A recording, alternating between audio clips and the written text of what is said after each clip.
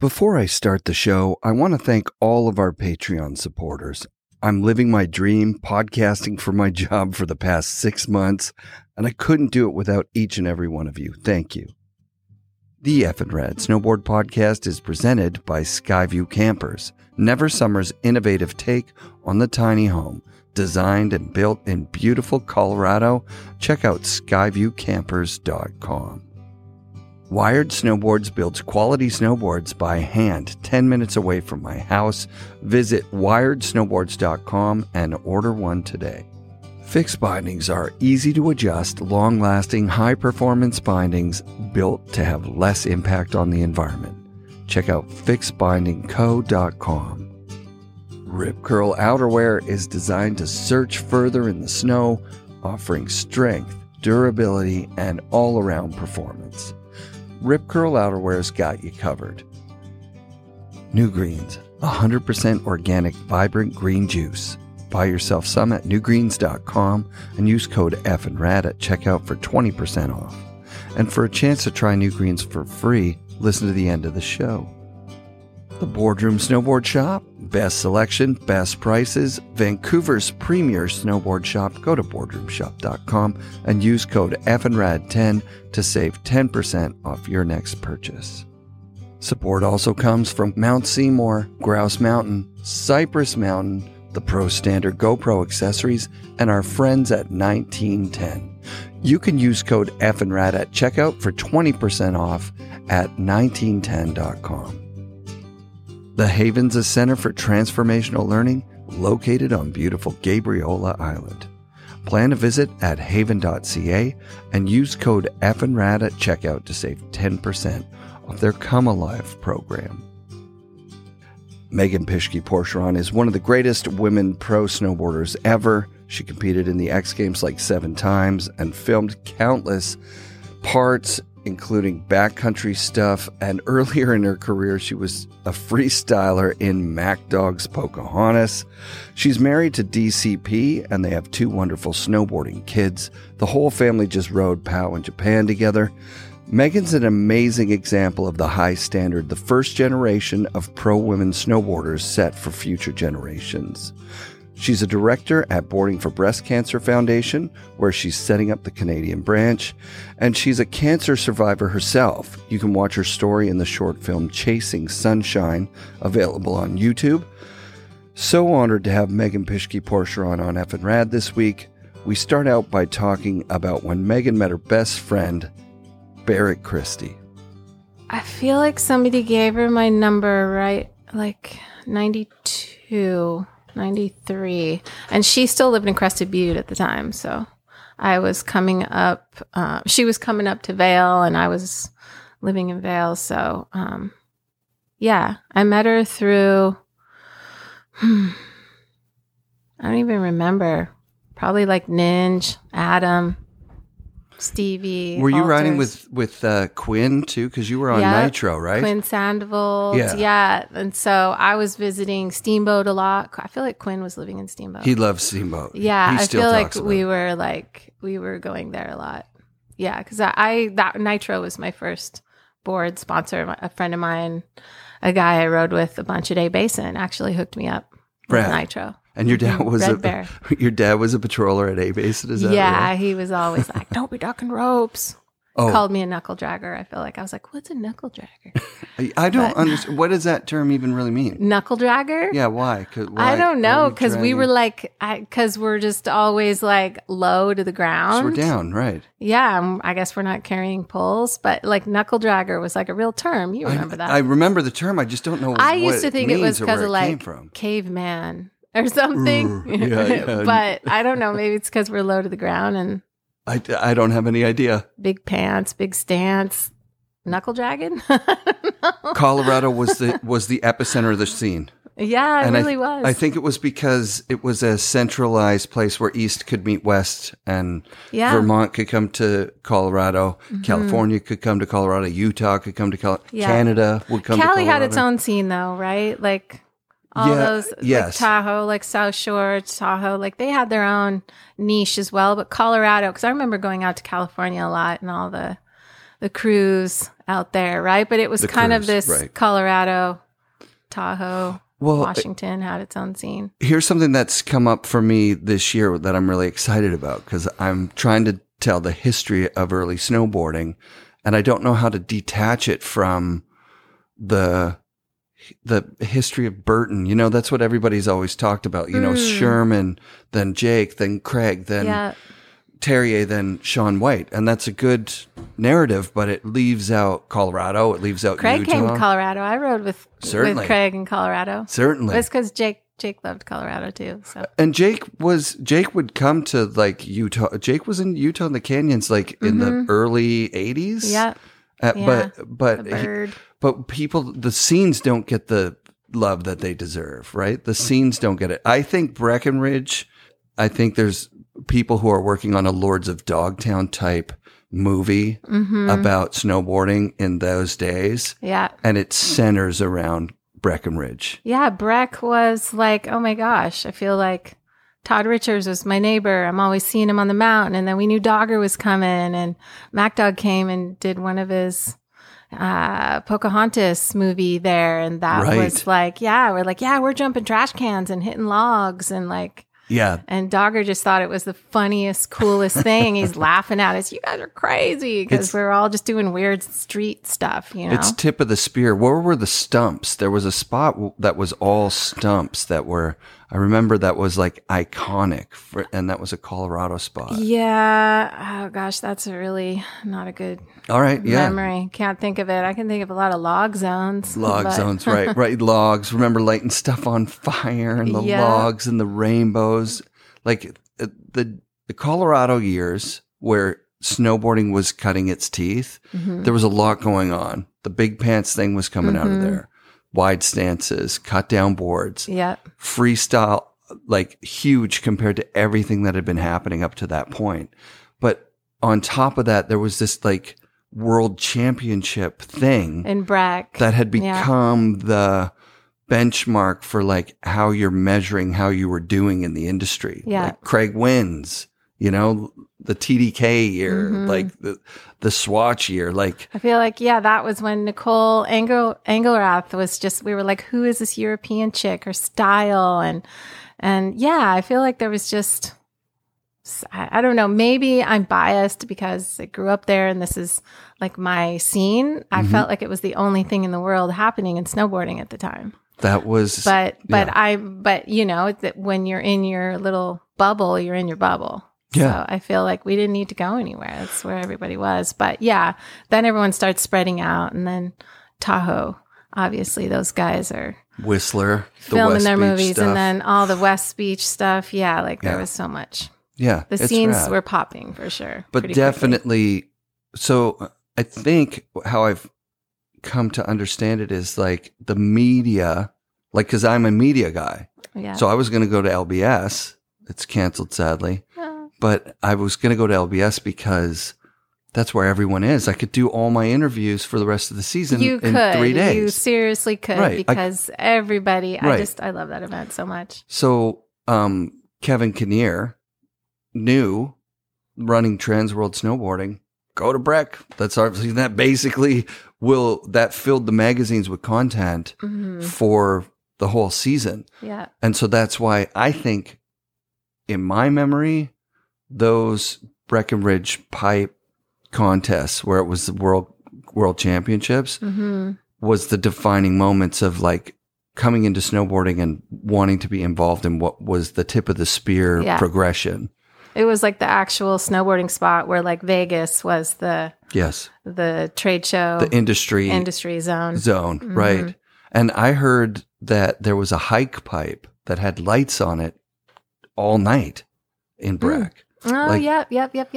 So you didn't even see. That's where the industry is working on making sure that everyone knows that the snowboard industry is the culture, right? Like, like it's, you know, but the industry isn't anything. You don't need to go to Vail Resorts to snowboard. Yeah. If you made a board out of plywood in your basement and you have snow where you live in your backyard and you're snowboarding, you're still as big a part of the community as somebody that's, you know, Chloe Kim that's winning X Games. Yeah. Truth. Yeah. It's snowboarding is about going snowboarding. And this, that everybody and all the stories that I was hitchhiking to my first comps, right? Hitchhiking to Steamboat where I met Shannon Dunn and down to Crested Butte. Actually, I had a vehicle then. I went down to Crested Butte. That's where I met Barrett, was the Crested Butte contest in 92. She got first, I got second, and we became fast friends. Oh, that's sick. So that was like that moment. She still lived in Crested Butte, but then she moved up to Vail the next season. Yeah. Yeah. Yeah. And a powerful force in snowboarding yourself as well. Yeah, that was fun. Like, wow. Like a power couple. Yeah. So you guys are both living in Colorado and going to contests together, that kind of thing? Yeah, contests together or separate and traveling and then coming back together and photo shoots. And Minx was a sponsor that we shared. And then eventually Montoya, which is what we did with Jason Ford. That was out of California. So Minx is Wave Rave. Mm-hmm. Did you ride Wave Rave like Trent Bush years? Yeah, that was like my first sponsor, like the big orange and yellow blocked green with the flowers on the knee stuff. I consider Purple, it the U.S. West yellow. Beach because in Canada, we had the same shit under West Beach. They even had the printed knee pads and everything. It was like they were, I don't know who was biting who. I think West Beach had to be biting Wave Rave because Trent told me he created the knee. The black him and knee Natalie thing. Sullivan, That makes sense. Like he sewed them onto a pair of Wave Rave pants. Yeah. Spray painted Wave Rave around there and people were like, I want those. Yeah. Right? That was like that big. Because you didn't want to have something skier, right? You wanted to identify yourself as like, I'm pure snowboarder. Yeah. I don't support we were brands. so snowboarder skater, right? Like I was a skater at the time. I skated a lot of vert. Kevin Staub was somebody who was a first like sponsor of mine. So 90 clothing was really huge, right? So that's so sick. Yeah. So that was Kevin Staub? Yeah. Dope. Yeah. Kevin's awesome. I think he's still doing it. I feel like I follow him on Instagram. I see him. Yeah, me too. With the pirate, he sometimes does. Mm-hmm. He does reissues of his boards and stuff. Yeah. I love that he's doing that. Yeah. So 90, it was cool because he was hooking up a lot of snowboarders and all the skate stuff. I remember Stevie Alters was like 90. Fuck yeah. That was Andy fun. Hetzel. Yeah. Mm-hmm. Yeah. The 90 thing. I wanted that. There was something about, it was kind of around 1990. It was like... Yeah, it was the 90s, yeah. Yeah, it was like we're coming out of the 80s and now we got these cool brands like 90. Yeah. And then Minx, how long did that go for? You're saying it was like... at least, I remember like 3 seasons. Dope. I don't remember what happened and why it got dropped. But yeah, it had its little era. It was fun for a minute. It was really great to be able to be featured in ads and be able to travel, get travel budget. And, but it was just the beginning, right? For Barrett, for myself. So we just had other things to do. And I think Montoya was the next for both Barrett and I. And then Montoya was awesome while we had it. Jason and his ex, Dana Montoya is where the name came from. And just really cool suede pants, suede jackets, just low cut jeans, like just kind of stylish lifestyle. Who's designing and it? Outerwear as well. It was Jason and Dana and myself and Barrett were giving input as well. That's so fun. So it was kind of this fun project that we got to be creative with. Yeah. And then, just the funding didn't happen. There was a lot of sales and a lot of hype. It was kind of that Capel era where we had like lifestyle-ish snowboard outerwear.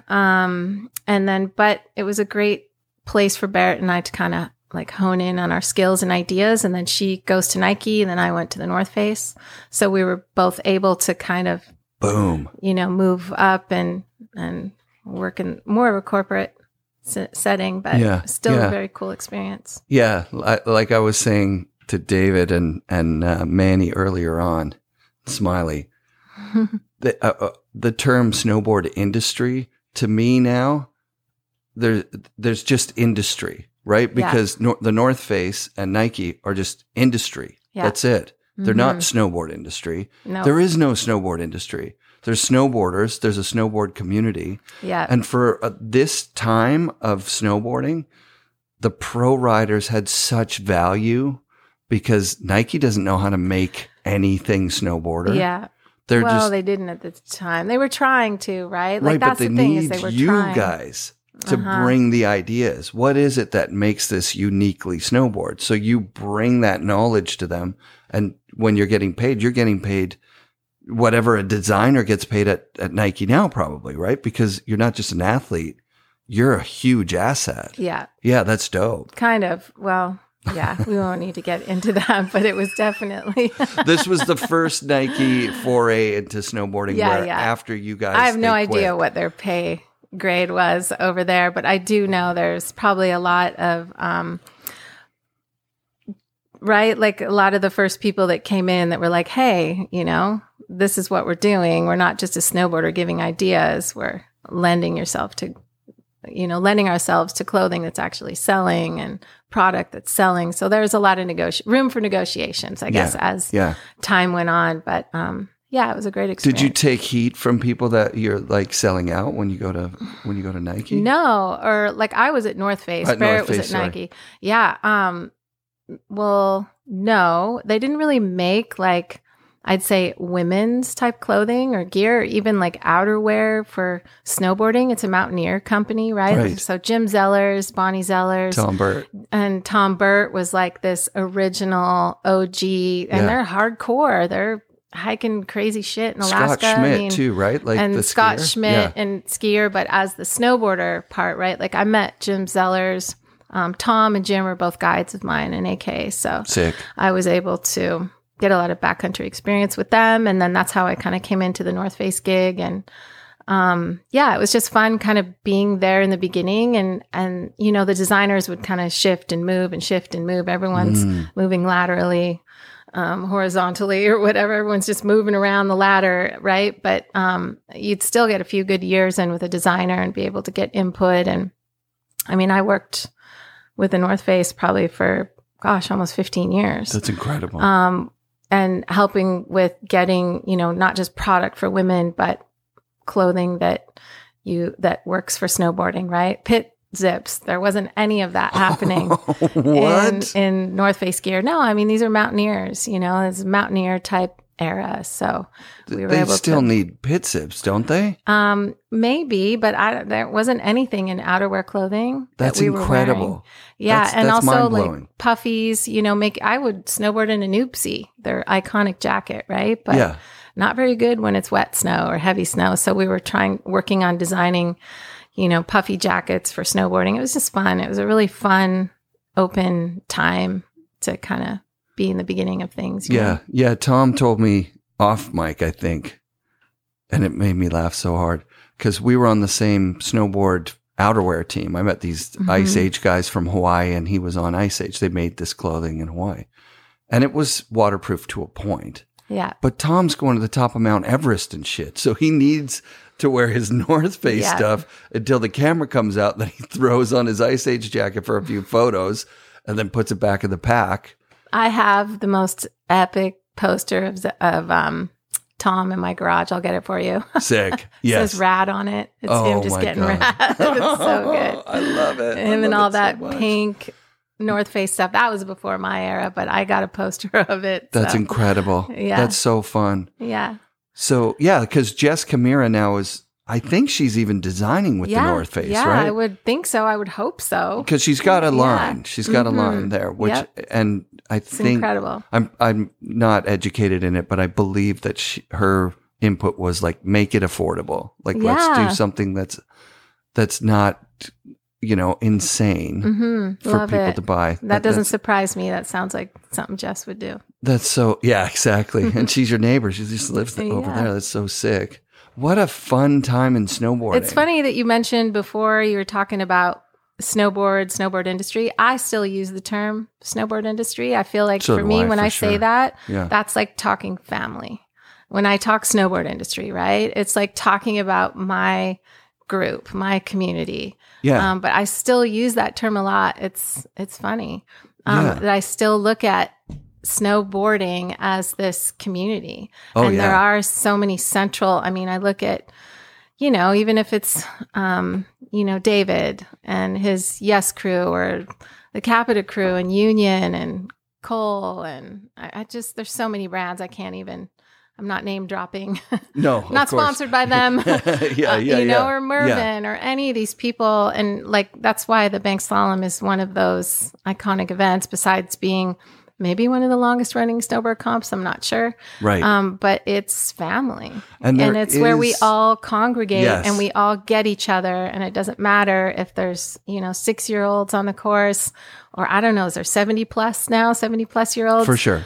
That I hope to be there one day, to be one of those older riders at the Bank Slalom that are able to participate in this community event. I think what I was getting at is that us using the term industry to mean community is the trick. It's a trick, because even Mervyn is not Mike and Pete, right? Yeah. Mike and Pete work at their job at Mervyn, which they created. It's their baby. Yeah. But Mervyn is a money-making machine there are other people there that are, trying to get better costs on materials and I say Mervyn and stuff. I think of family. I think Mike, of Pete, Mike, Barrett, and Pete, Temple, and Matt, Cummins, and Jamie, and everybody, right? So that when I say Mervyn, that's who I'm thinking. But yes, there's everybody who makes the boards there. Yeah, and the shareholders who own the thing, right? Yeah. Like there's investors who own it, and that's the industry, them, but right?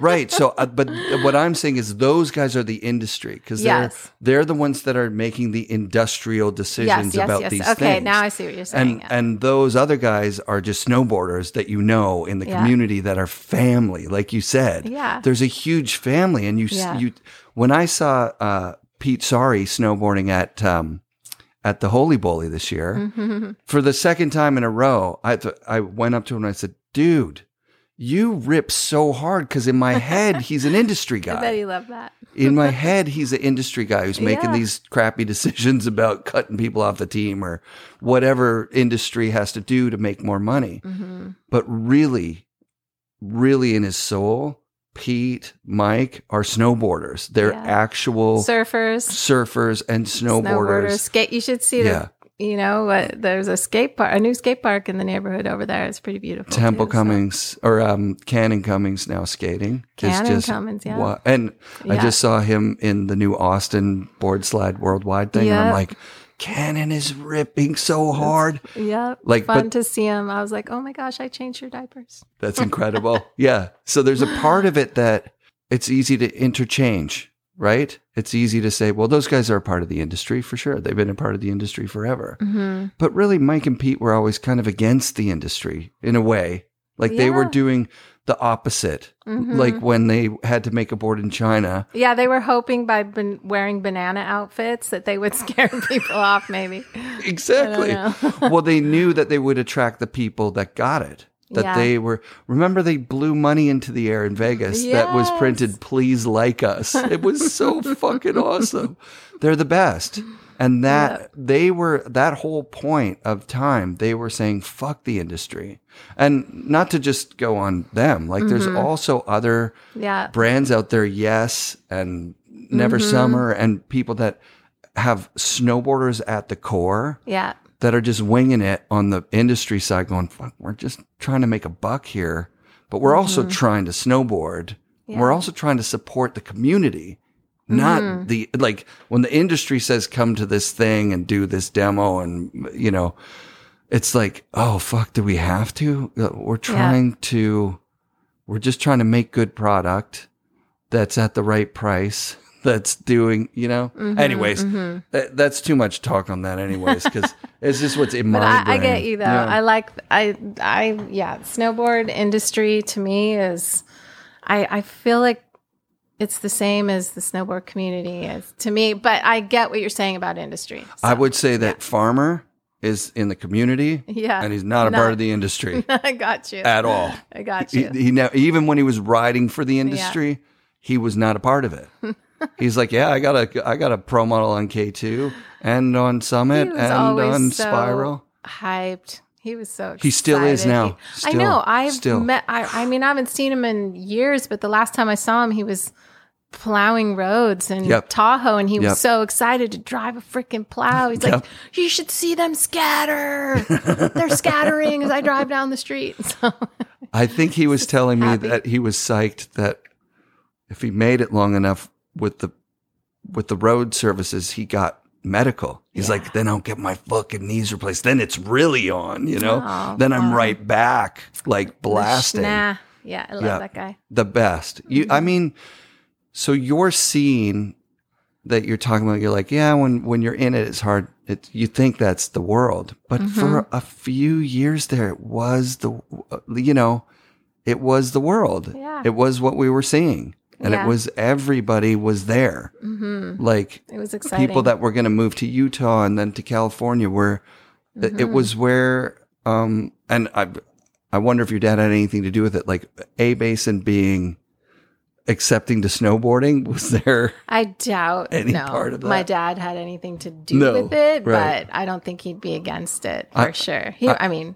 He was like part-time, what do you call it? Ski patrol, but he was fire chief of Silverthorne. Oh, sick. For quite a long time. Wow, that's fucking very honorable. I don't know if he went to any like burning house down parties of snowboarders, but I don't know.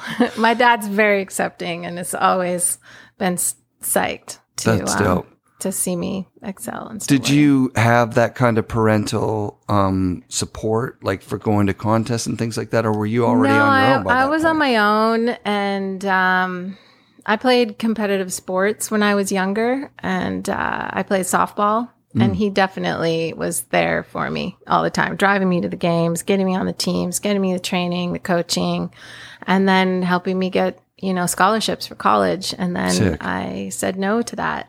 That was really a hard thing for him to swallow. Yeah. It's because I was like, I think I want to be a pro snowboarder. And he's like, what is that? I'm like, I just want to snowboard and skate. And I think that was really hard for him, just because, he thought that I worked really hard at something. I was like, oh, well, watch me. So when I did start winning contests and, either winning money or getting my first sponsorships or supporting buying yourself. my first truck, and he was just like, oh, okay. That's rad. Yeah, he's excited. It's a full circle moment tonight because I'm asking your daughter, like, oh, yeah, you've done grade 12 this year. What's next? Were you like listening, going like, gap year? Okay, that's No, we've had that conversation for a while. You guys are really connected. Yeah, for sure. I think from an outsider perspective, it looks like you guys put a lot of effort into being great connected parents. Yeah, I mean, God, we just feel so lucky that, our kids still want to hang out with us, I guess. Right. But when you're going to Japan, you can't say no. So tell me about this Japan trip, because this is, to me, it's my ultimate dream. I've never been to Japan. Well, it's been our dream. Riding powder with my kids would be just a transformational experience. Well, we've been lucky to have a lot of powder days with these kids. They've been snowboarding since they were little. And Lily, she was on the very first Burton Riglet prototype. She was like the first board. I'm pretty sure it went to her. So she's been on a board since she was 18 months. And so we just said, as soon as the second one was born, we were like, okay, we're going to Japan. We're going to Japan. We're going back to Japan, because I'd been there and David's been there as well. But it's just kind of, it's been on the radar, and it's like, got to save money and then have the right connections. And it just ended up coming together. And B4BC has a chapter that we've been working towards over there in Japan with Tomo. Sick. And Tomo's an expert in rider. And I've known her for a long time. She's really good friends with Shannon Dunn, one of our co-founders. So we've been kind of putting everything in place to get this Japanese chapter in line. And Azumi over there from Burton, it's been really helpful just because it's just, they don't talk about their bodies, right? And they're not going to talk about boobs. Right. It's kind of a big deal to have the education that we offer here in North America in Japan. But Tomo is a breast cancer survivor, so she really wanted to support that kind of education in her community. So long story short, we were working towards that. And David's like, oh, I've got the trade show. And we're like, we got to make this happen. We could bring the kids. So yeah, we went, and it was just the freaking epic that you would imagine. But you have to like keep your mind open. Like, what if we get skunked and we're watching the weather? We're watching the weather. We're like, oh my God, it hasn't snowed. Okay, we're going to Hokkaido. We're gonna have to switch it up.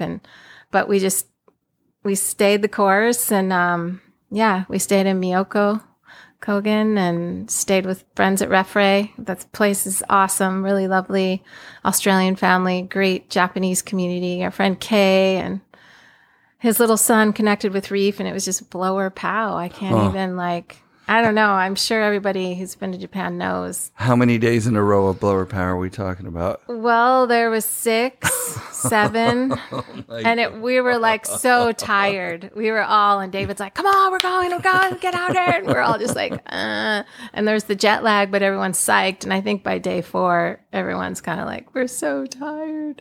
But we just keep going. Yep. And it was beautiful. It was great. And there's just all these neat little things just happening, right? When you don't plan, but then things kind of come together. So, and we did our Japanese for the ride day with B4BC Japan at Sugi Nohara, which is in that Miyoko area.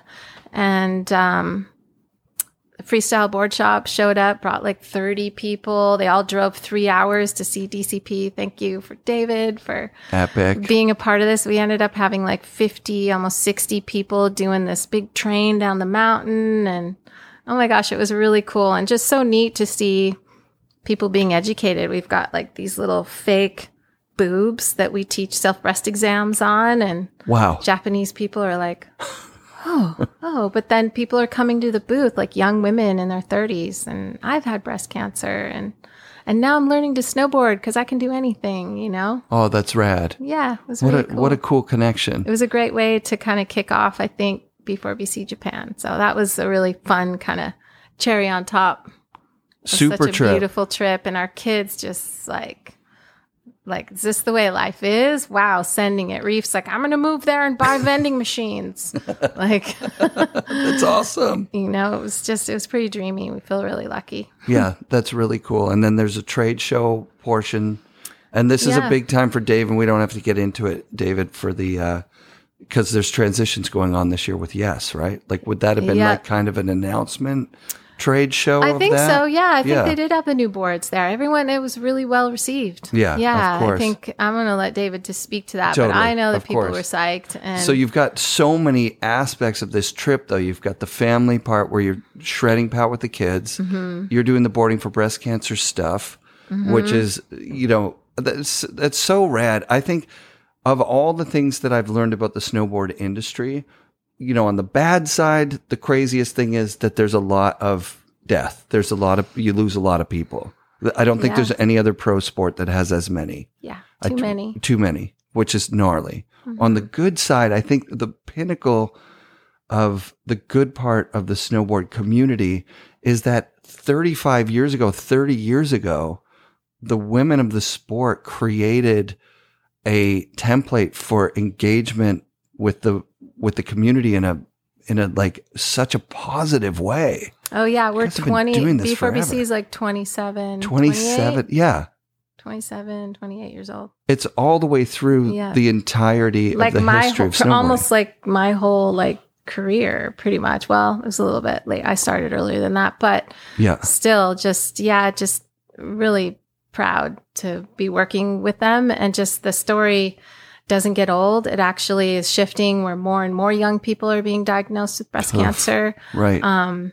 It's hard for me to see that. I'm hosting a retreat at Sunshine Village. I'm super excited to do that with Yeti Canada coming up, which is going to be good. But yeah, there's 10 women. They're all under the age of 42, I think. That's young. That's very young. Early 30s to be going through what they're going through. So this is boarding for Breast Cancer Canada. Yeah, so we're waiting for our charity status. It's like literally any minute. So great. Congratulations on that. Holy shit. Thanks. Yeah, our team's been working really hard. We're such a small team, but we're just I don't know, our voice is getting out there. I'm really honored that people want to support that because it's important. We're not just talking about boobs, and breast health. It's like being healthy, being active, being outdoors, being together. I mean, there's so many aspects to what we're teaching and sharing. So I love that. I can remember that, it was a huge part of media all the way back. Yeah, like those right? events, those first events were like iconic. Yeah, Tina, Shannon, Lisa, those girls, like it was just no holds bar. The whole music industry, The music Foo thing, Fighters. it was nuts. I mean, it was awesome. Yeah. That was really good parties. And just a great way to share the message and a really good way to kick off this. I just can't believe it's been going this long. Yeah. I know yeah. Lisa Hudson feels the same. Sometimes we're just like, oh my God, what's happening? That's We've amazing. been in this for so long, but yeah, the message doesn't get old. It stays important. Yeah. I want my daughter to carry that message and to continue all of this to continue on, for people to know. Yeah, just to know. You guys are still so active in the snowboard community. It's kind of incredible because sometimes I'm like, God, I don't know if I know anything different, but I do know a lot different. I know same with David and I know Barrett, and we're expanding and we have different arenas, but this is our foundation. This is our home base. Yeah. The snowboard community. Mm-hmm. So you had a project, Searching for Sunshine. What was it again? Oh, Chasing Sunshine. Chasing Sunshine. Yeah. Right. And that told, if listeners want to go and watch a great movie about it, that tells the entire story for you, right? For your I would just experience. say just about it. Basically, I wanted to do something. I was learning so much really quickly. You got to make really rapid decisions. I was a stage 3 breast cancer, right? And I had a little tiny baby and young kids, so it was like the decisions had to be made really quickly, and I was learning so much, and I wanted to share what I was learning, and there was so much more out there than what you would just assume. When someone gets cancer and you get surgery and you have chemo and radiation, and there you go.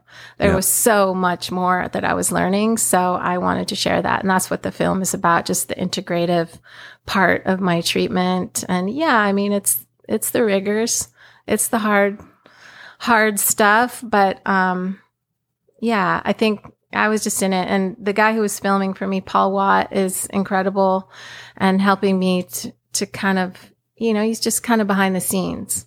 And I wanted to share that the outdoors was my medicine. I would go outside, I would pray, I would meditate at the river every day. I go paddleboarding in the morning before chemo, or I'd go on runs if I had energy. Just living the life of making food for your kids and getting them to daycare or off to grandparents, or it's just like, we didn't stop living, but just that the outdoors was just as much of a medicine for me as going to chemo. So it's kind of. Yeah, I went to the Haven this year. I'm glad I get to bring it up because they help, support the show. Yeah. And one of the best concepts that I heard discussed there is that the founders of the Haven were having a problem with the fact that there's this complete divide. You've got physiotherapists that look at your body and go like, okay, you got a broken leg, let's rehab you and get you dialed in. Mm-hmm. And then you've got psychologists and psychiatrists over here that are like, let's get you a pill to make you feel better with this thing. Mm-hmm. But there's no divide between your body and your mind. Yeah. There's none. It's like, you can't just treat one half of the entirety. Exactly. Like, let's look at the entire person. The whole person. Exactly. And I think that's the hard thing about, if you want to call it Western medicine or modern medicine or whatever it is, but it's, you are a number, you are a statistic, you are research, you are science.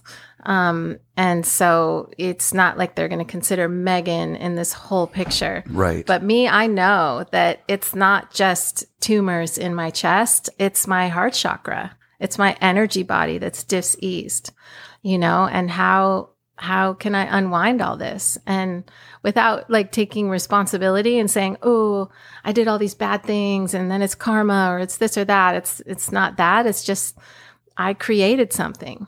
I'm that powerful. And if I created it, I can uncreate it.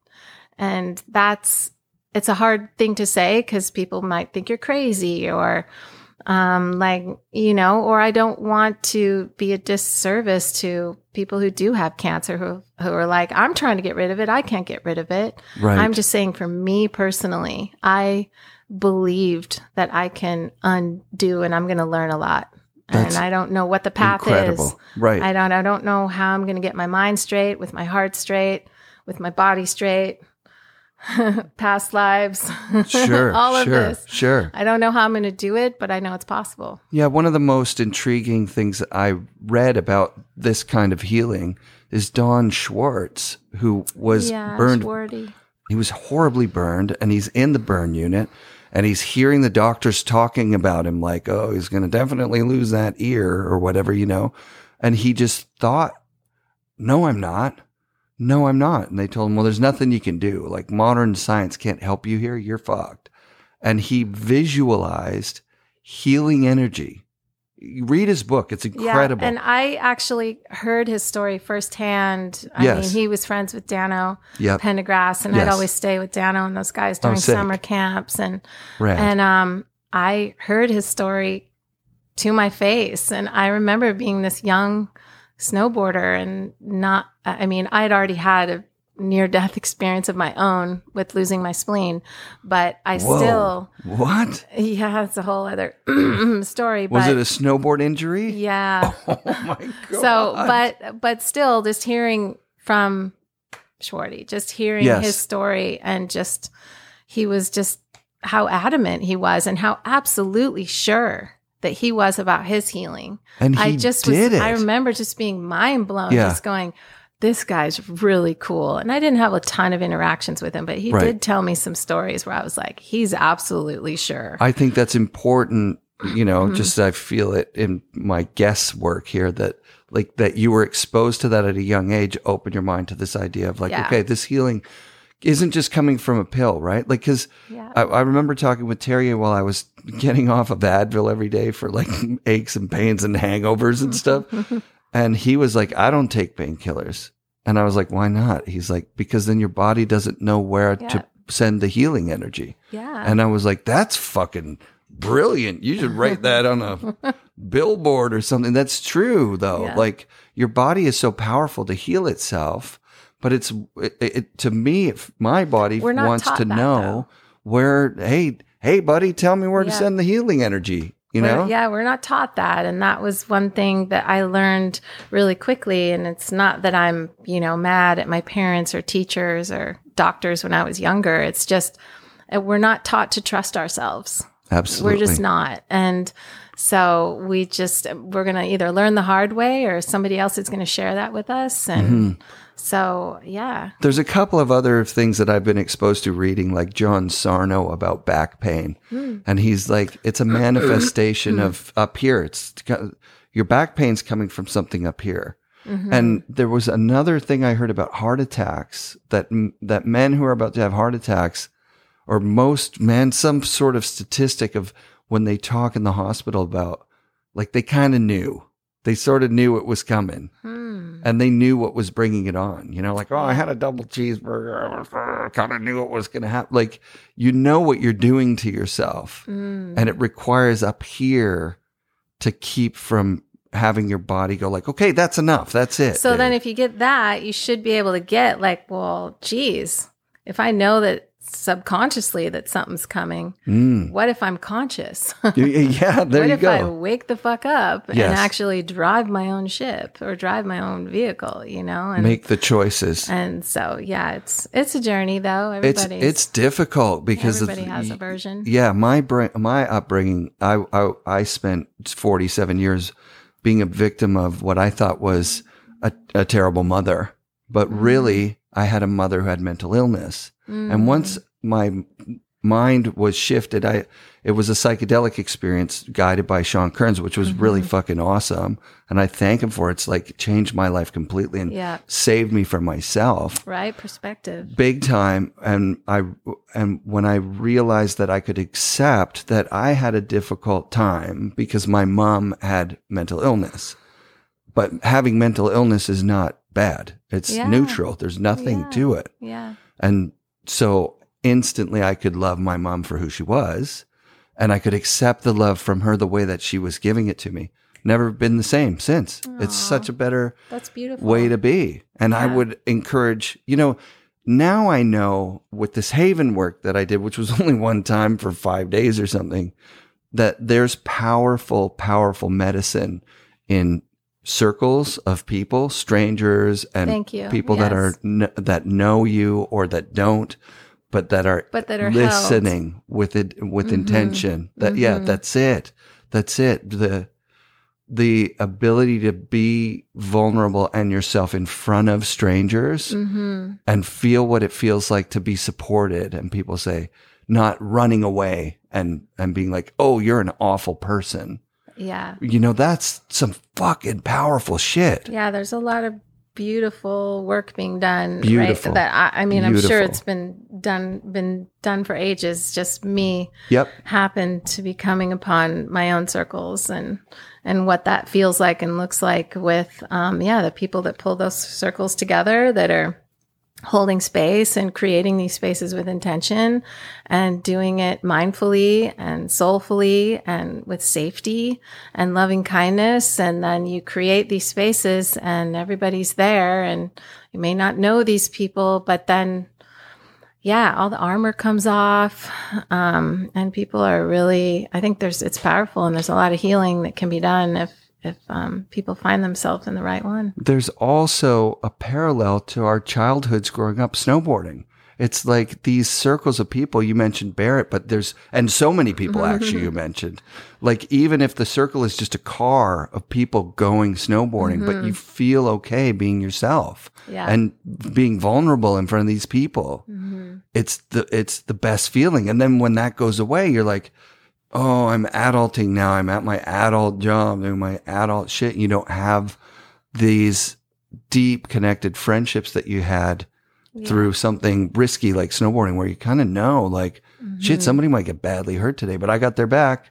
We're all in this together. We're fucking hyped. Yeah, we're together. So we, as snowboarders, are so lucky if that's the upbringing that we had, that we already know to trust in the healing power of community, right?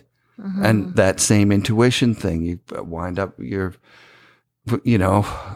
on the internet all day or reading your phone all day, scrolling, and then you get a cancer diagnosis and you go like, fuck, man, I wish I would have stayed connected, stayed outside, stayed doing my thing. I'm kind of off in this bubble. Or just like sick. I was doing all the right things. That's what was so intriguing to me. And I really thought hard about that. Is like, I thought I was doing all the right things. I wasn't on a phone all the time. I was breastfeeding, or I was out snowboarding, or doing yoga, or surfing, or, like, I was very fortunate to live what you would say like a healthy, active, lifestyle. I loved myself. I loved the people around me. I felt like, whoa, what is this? You just have to really dissect those kinds of situations and like, okay, definitely a perfect storm. We all have a perfect storm. Shit just doesn't go sideways because you're on your phone all day, or truth. You don't love yourself, or you're mad at yourself, or whatever. Like, everyone has a perfect storm, I believe. Yeah. And we all have to kind of figure out all the elements that brought that storm together. Sure. And how do we calm the storm and break it down? And if your desire is to heal, then what you just described is a very solid formula for a pathway to healing forward. Yeah. I think, and everybody has their own version of like a rock bottom, or and just where it's going to take us. But we're on a healing journey here. All of us are. Yeah. I'd like to think, anyway. I Whether mean, we see it that way or not, it feels we're alive. It feels like, as humans, at least, it feels like to me as a human being, that you're innocent as a child, and then at some point, I started to feel like this isn't fair, or I'm hard done by, or whatever. Got like a kind of victim mentality. Yeah, it's easy to do that. And then I was like, as a young adult and all through my life, kind of dissecting why am I feeling this way? What is it that? What about my situation is like? And then once I was nearing 50, I somehow got the distance from the story I was telling myself about myself to be like, oh, maybe some of those circles that you were involved in. Oh yeah, absolutely. Oh man, that cracked me wide open, right? Like the bizarreness of being in a DMT netherworld for me was like, holy shit. Not a lot of the things that I think are super duper important are actually really even real. Yeah. Well, this is wild. That's really crazy. The whole reality and personal realities and kind of like we are what we make of ourselves. We are what we create.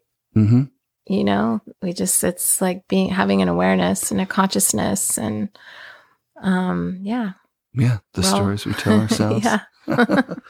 That was fun. Yeah. Or maybe what do we got? On the note of healing, please. I think this has been a really good thing for David to be able to show this film tonight. Okay, so let's talk about where we're off to after this interview, because we're just about to go to the premiere. Is this the world premiere of this? Yeah, I would say. And I think he's definitely, it's good for him. It's good for his ego. He's not putting out that epic ender or opening part, or it's obviously he's been out of his pro snowboarding career for many years now, kind of. Well, he's still putting out kick-ass shit. He's still legend. He's still DCP, right? But I think, he's very vulnerable. And I love it. I like to see men. I'm really proud of David, first of all, because I know him so well and I know how hard this was for him. But I like to see men be vulnerable and really honest. And I'm seeing a lot more of that in our industry, in our family zone. And I think what Jake put out recently, Blavel, did something really beautiful. And there's a lot of really good stories out there. So I love to see them shared from a male perspective. And I think David has a good perspective of just his story of what he went through. It was awesome. It wasn't just breaking his neck. It was breaking him open, like you said. It literally was, he was like, oh, I'm not sure I like the person I am. I need to go deeper now and see what this looks like. So that's incredible. It basically was a new beginning for him, but it wasn't just this whole like, oh, I broke my neck and now I'm going to heal and get through it. Right. He was like, oh man, I got a lot of work to do. And where do I start? So I commend him. His mom texted him while he was going out the door here. Did you hear what he... Yeah, Denise got to watch it. I'm sure it was emotional for her. Of course. Watching just the crash. I never wanted to watch it. And then he posted it on Instagram. I was like, gosh, darn it. Yeah. You saw it? Yeah. Yeah. And it triggers a lot, I feel like, for our family. Yeah, of course.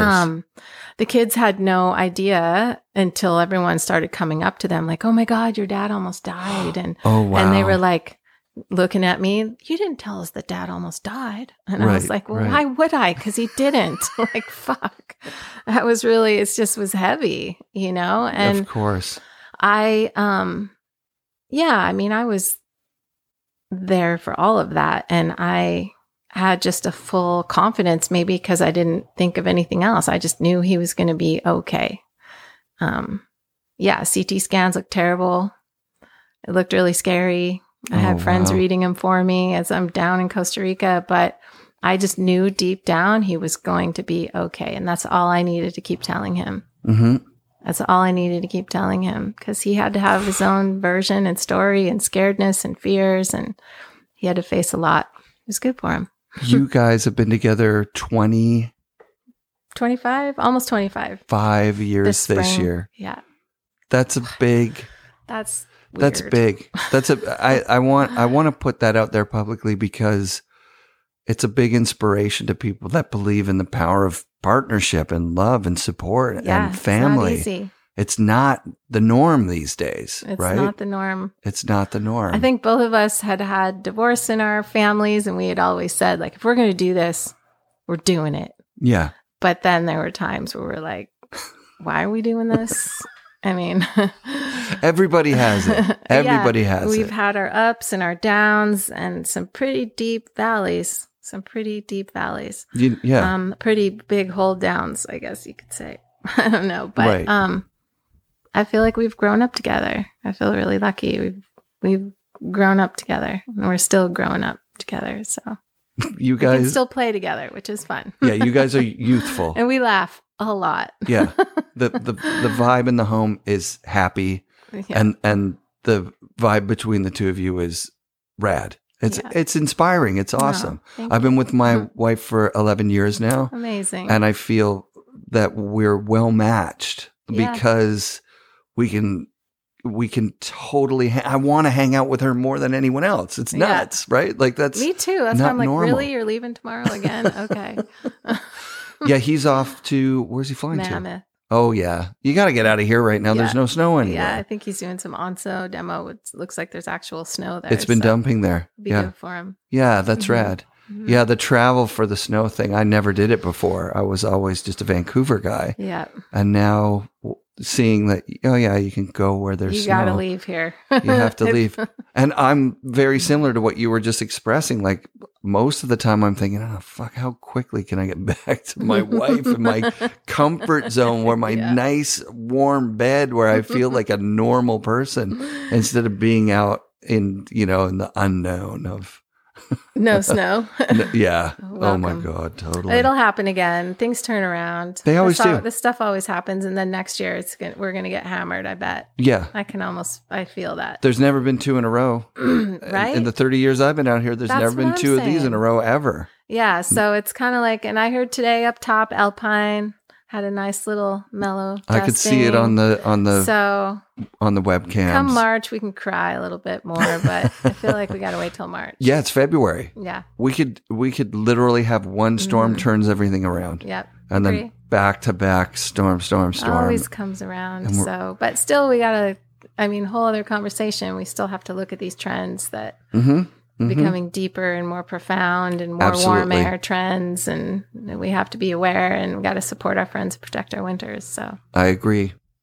These seasons where it doesn't snow in the beginning, it's back to the industry versus family thing. Yeah, the industry just goes like they hate it, and people that are part of the industry don't go snowboarding when it dumps later on in the year, and it's a lot less busy, right? Those late season, awesome POW storms. And it's not even late season. It's February, beginning of February. I've seen so many great hashtags lately of like super crowded waves at like Snapper or something in Australia. And then hashtag, does Vail own this wave? Or like someplace in Europe with like 10,000 people on the mountain, hashtag, does Vail own this mountain? Like it's incredible. So here's Vail has made their bed. I paid $310 for a day ticket at a 40% open Vail resort last year. Wow. Yeah, I mean that's just the way it is. So $210, $310 Canadian. Yeah. When it came on my credit card, I was like, that's some next level shit. Yeah. But my last week's guest, Tyler Nickel, he's a groomer. Yeah, Tyler's awesome. Okay. He was mentioning a project where he built basically, like an upscale toboggan hill, like a hike park for a zone. And there's no lift tickets. Yeah, where? In Calgary? It's Abby Furr is working on something over there. She's got a nonprofit. Sick. You should talk with Abby. I want Abby on the show to talk about this because talk to her. I think we need to have, Squamish needs to have, Vancouver needs to have, Whistler needs to have a free hike park zone. Yeah. Where there are built features out of dirt that it doesn't need much snow for them to snow on, and then lights for at night. We have like all sorts of stumps and stuff set up in our back here so the kids can have a ramp, drop-in zone, hit stuff.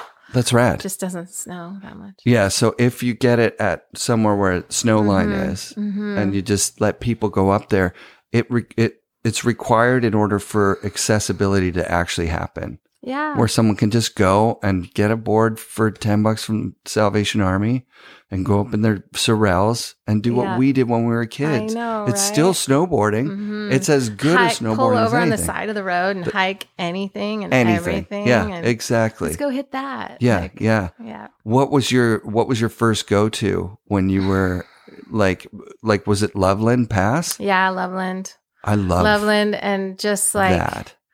Yeah, just also didn't. I mean, this was before I took some avalanche courses. It's where one of my best friends died in the Beavers. Oh, sorry. Yeah. Basin. Oh, no. But still, yeah, Loveland was the go-to. Obviously, we weren't doing the Abbey shoots onto the road there, but you can still, up from the top, there was a lot of spots. There was a cornice. There was a springtime Loveland spot that a bunch of us had always hit and build kickers over bushes. And oh, I love it. Yeah. We have a lot in common in that time. Kickers over bushes, not making your first turn for your first few seasons of snowboarding. Just I was pointing the same. at St. Mary's Glacier, which doesn't even exist. Right. St. Mary's Glacier was like, it just doesn't exist anymore. It was like in between Denver and Loveland Pass. Oh, wow. There was a glacier there. Glacier when I was in high school. And that was like the first few times that I just borrowed a friend's Sims board. Ditch school with some friends, and we would go and just build a jump. But there's no turning. It's just you just hit a jump and then you land sideways, or you land and then go sideways, or eat it, or scorp, or whatever. It was just like a strip of snow. It doesn't exist anymore. So. I got to Timberline, 1990 or 91 at Windell's, and the first thing they were doing is they were dividing you into the groups, right? And I was like, they're going to freak out because I know how to do a backflip. Like, I'm basically going to be sponsored here. Like, this is great. I'm here to tell the magazines that, okay, the next Noah Selaznik's here I am right here. And then I got put in the beginner group because I couldn't turn. They're like, no, we're not interested in you doing a backflip, asshole. You can't even, you need to turn, just do controlled turns down to us. And I was like, I couldn't do it. I'd never done it before. I'd never just gone straight. There's never been enough. There's not enough run to learn how to turn where I was from. That's awesome. So that's really good. So I actually was really bummed the whole camp that I had been designated a beginner because I was just like, no, I'm not. You're all butthurt. So butthurt. So butthurt. It's epic. But it's true. That was the truth of the matter. They were. Did you work at Windell's ever? Not at Windell's, but High Cascade. High Cascade. I was skate coach. Oh, sick! And yeah, because you had I was a digger. It was So there's just lots of digging. Yeah, I think it might have been Lisa Vincigura or somebody. Yep. That was our coach. Lisa worked there. Yep. So I was skate coach with Todd Richard. Oh, sick. So Todd and I would do like the skate coaching. That's such a celebrity life in snowboarding. That's amazing. I guess so. No, I love it. These are the people that we all grew up looking up to. Yeah. And still do. I mean, Todd's still ripping. Yeah. I was hoping to take a run with him in Japan, but it didn't work. Oh, yeah. He was there with Mint Tours. Those guys are killing it this year. Yeah. I met Mint at the Denver Mecca event, and they're so nice, those guys. Oh, my God. I got to get on one of those. Epic. Yeah. Fun. So should we get going? We got to go.